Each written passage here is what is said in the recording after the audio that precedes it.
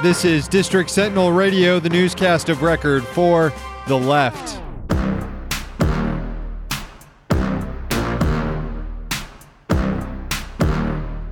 I'm Sam Sachs. I'm Sam Knight. Intern Nate here as well. Hey, what's up? Check out the website, districtsentinel.com. We're broadcasting out of the hero of the working class and best-looking member of DSA, Brandon Hinkey Studios.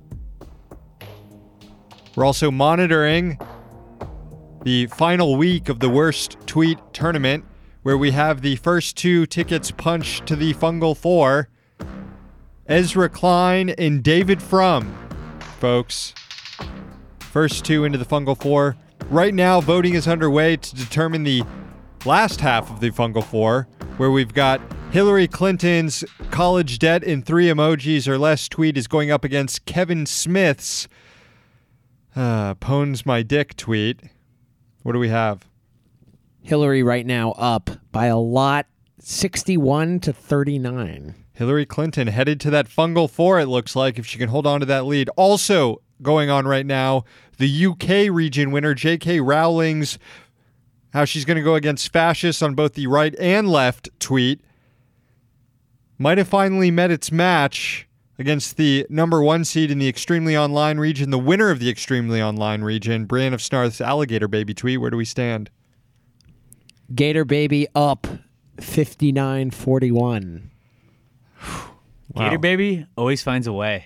Gator Baby finds a way. Life finds a way. Voting in this round ends. I guess not in the case of the Gator Baby. Voting ends Wednesday at noon Eastern time, and then voting is going to promptly resume in the Fungal Four. It's not going to stop. And then the championships on Thursday. Folks, by Friday, we're going to have the worst tweet. We're going to all know what the worst tweet is.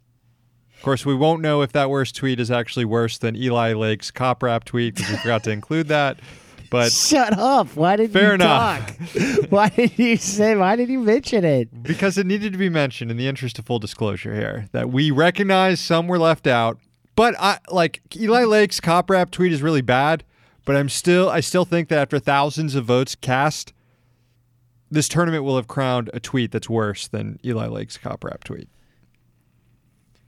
This probably won't be the last worst tweet tournament. No. So hopefully the cop rap, the pro cop rap, will have its moment in the ring. Yeah, along with Mike Huckabee's tweet recently about getting a colonoscopy or whatever. Along with Wonkette's Rebecca Schoenkoff's recent tweet about wishing that David Hogg and Emma Gonzalez would get married, but only after finishing college. David Hogg has inspired the worst takes of any human being. Across the political spectrum. He's magical. Anyways, follow at Worst Damn Tweet right now. Get involved in the voting while you still can. Thank you to our new subscribers on Patreon, $5 a month. You get access to bonus content. You also get your own poem read on air, a haiku, and we're going to read some right now.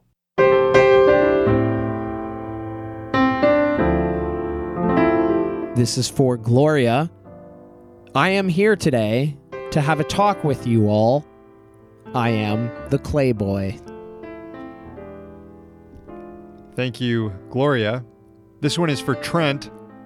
Zuck had them all fooled until he slipped and called it the human Facebook. Thank you, Trent. This is for Drew. Landless peasants we on the giant content farm on Facebook.shit. Thank you, Drew. And again, thank you to the new subscribers over at patreon.com/District Sentinel. It's Tuesday, April 10th, 2018. Here's the news.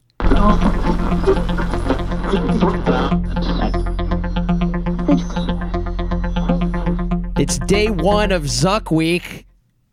Still waiting to hear about any bars offering a Zuck testimony special.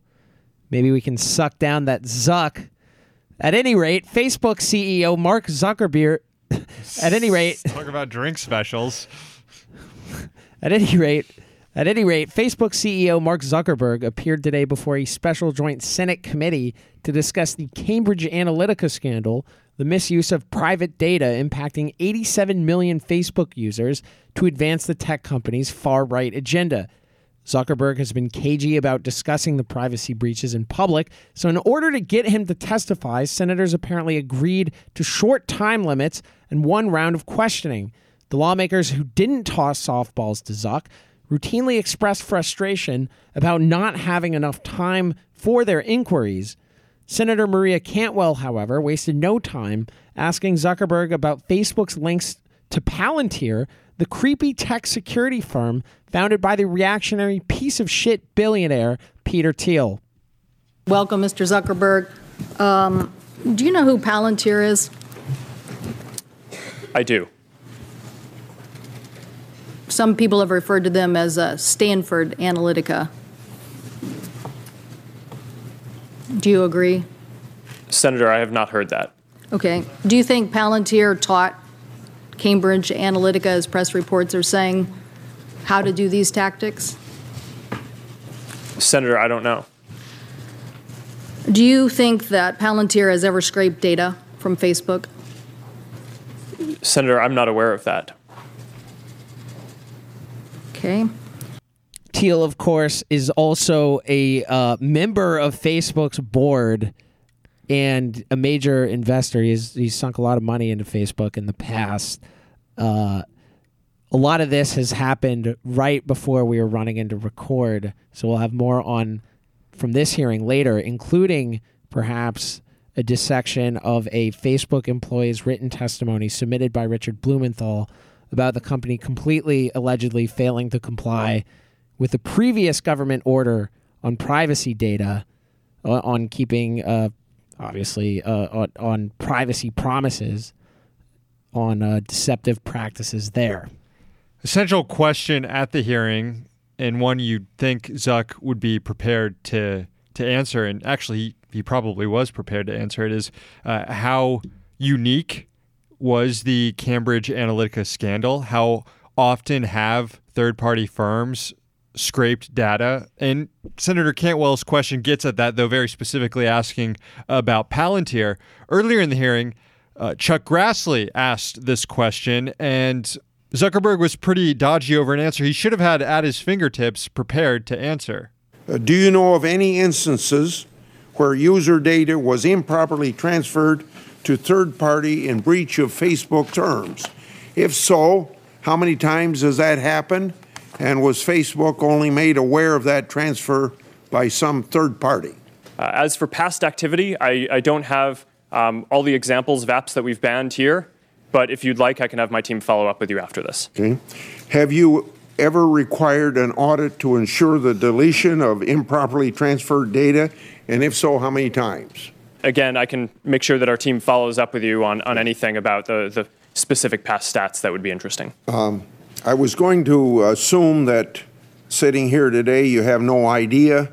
And if I'm wrong on that, you're telling me, I think, that you're able to supply those figures to us, at least as of this point. Mr. Chairman, I will have my team follow up with you on what information we have. Okay, but right now you have no certainty of whether or not, how much of that's going on, right? Okay. Okay. Zuckerberg just stares, doesn't say anything. But that's a pretty important question, because if this has happened several times in the past, and obviously it has, because Zuckerberg doesn't have the information in front of him, the number of times it's happened, then this is a much bigger scandal that I guess will be more quietly addressed when Zuckerberg follows up with the senator with written questions. But also you could tell that this is the first time, since the Sentinel's been covering hearings on Capitol, that you've had a joint hearing where you have 42 senators in a single hearing room, all trying to ask questions. And what you do is you constrain the amount of time that each senator has to ask. You're probably not going to get any second round of questions. And that all makes it easier for the witness. And I can't think of any witness that's had that sort of special treatment. Zuckerberg's going to have to testify in front of the House tomorrow, but usually you see spy chiefs, whoever, heads of major companies, they have to testify before 2 different Senate committees, 2 different House committees. Zuckerberg's getting it pretty easy here. And the clip you pulled up of him being completely unable to answer Grassley's question, unable or unwilling, he should really know that answer because in 2011, Facebook had to enter into a consent decree with the FTC, basically admitting that it had deceptive privacy policies, and it had promised that for the next 20 years it would submit itself to audits and ensure that it had a better, more upfront and less deceptive policy about what it was doing with users' personal data and information. Yeah, the Cambridge Analytica scandal is like, 80 million users that have been affected by it. The number's grown up to that. Facebook knows how many times something like this has happened in the past, how many developers have been guilty of this, and how many people have been affected by this. They have these numbers. They just didn't want to share them in the hearing today. Grassley's also been pushing for this hearing for a long time, so he's asked he's asked these very same questions before the cameras were turned on in writing, I'm sure. Meanwhile, the Senate also moved one step closer to restoring a Republican majority to the National Labor Relations Board. There's been a vacancy on the NLRB since December when then-chair Phil Miscimarra retired. Today, the upper chamber voted 50-47 to limit debate on John Ring, the nominee to fill Miscimarra's seat. As we've covered on this show, Trump's NLRB has been rocked by scandals. The agency recently reversed a move to repeal Obama-era standards on corporate franchise labor liability. The botched repeal then led to Agency General Counsel Peter Robb rushing to complete a settlement with McDonald's. Under the Obama standard, McDonald's was sued by hundreds of workers who said they were harassed and punished for joining the Fight for 15 movement, and that McDonald's should be held liable because it exerts indirect control over its franchises. Lawyers for the workers are hoping to get the settlement thrown out. Late last week, an administrative law judge heard arguments both for and against the deal. In Pruitt Watch, more news that the EPA administrator is full of shit. The agency and the president have claimed that the high travel and security costs around the administrator, already approaching more than $3 million, are necessitated by the unusual amount of threats faced by Scott Pruitt. But Senators Tom Carper and Sheldon Whitehouse got a hold of internal EPA documents that show that Pruitt actually hasn't faced threats that warrant an increased security. Records show one guy who threatened to leave scrapings of old paint outside the EPA administrator's office. Another person who simply said, quote, "We are watching you." Assuming that the old paint guy was trying to make a point about lead paint, right? Yeah, maybe that was the threat. We'll slowly kill you with lead paint poisoning. In fact, the senators cited the EPA Office of Homeland Security Intelligence Team. What the fuck is the EPA doing with that? Anyways, that office, which concluded, quote, "The EPA intelligence has not identified any specific credible direct threat to the EPA administrator." The senators wrote in their letter that it was possible, quote, "certain factions within the EPA have justified the exorbitant taxpayer spending incurred by the administrator's first-class travel and large entourage of security personnel through unsubstantiated claims about threats to his security, either at the direction of the administrator himself or others in the agency." My money is on the former or both. Finally, a new report from the Associated Press finds that the CFPB has been completely defanged under Director Mick Mulvaney. Before Trump's OMB director took the helm of the agency last year, it was producing 3 or 4 enforcement actions every month against misbehaving financial companies, actions that in aggregate have returned to customers billions of dollars. But since November, when Mulvaney took over, the CFPB hasn't issued a single enforcement action. Not one. That's in addition to the hiring freeze and freeze of new regulations, also the repeal of the payday lending rule.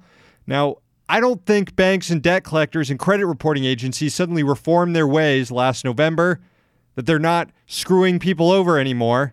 No, instead, the guy who sought out to kill the CFPB as a member of Congress, Mick Mulvaney, is now leading the agency and has the power to do it.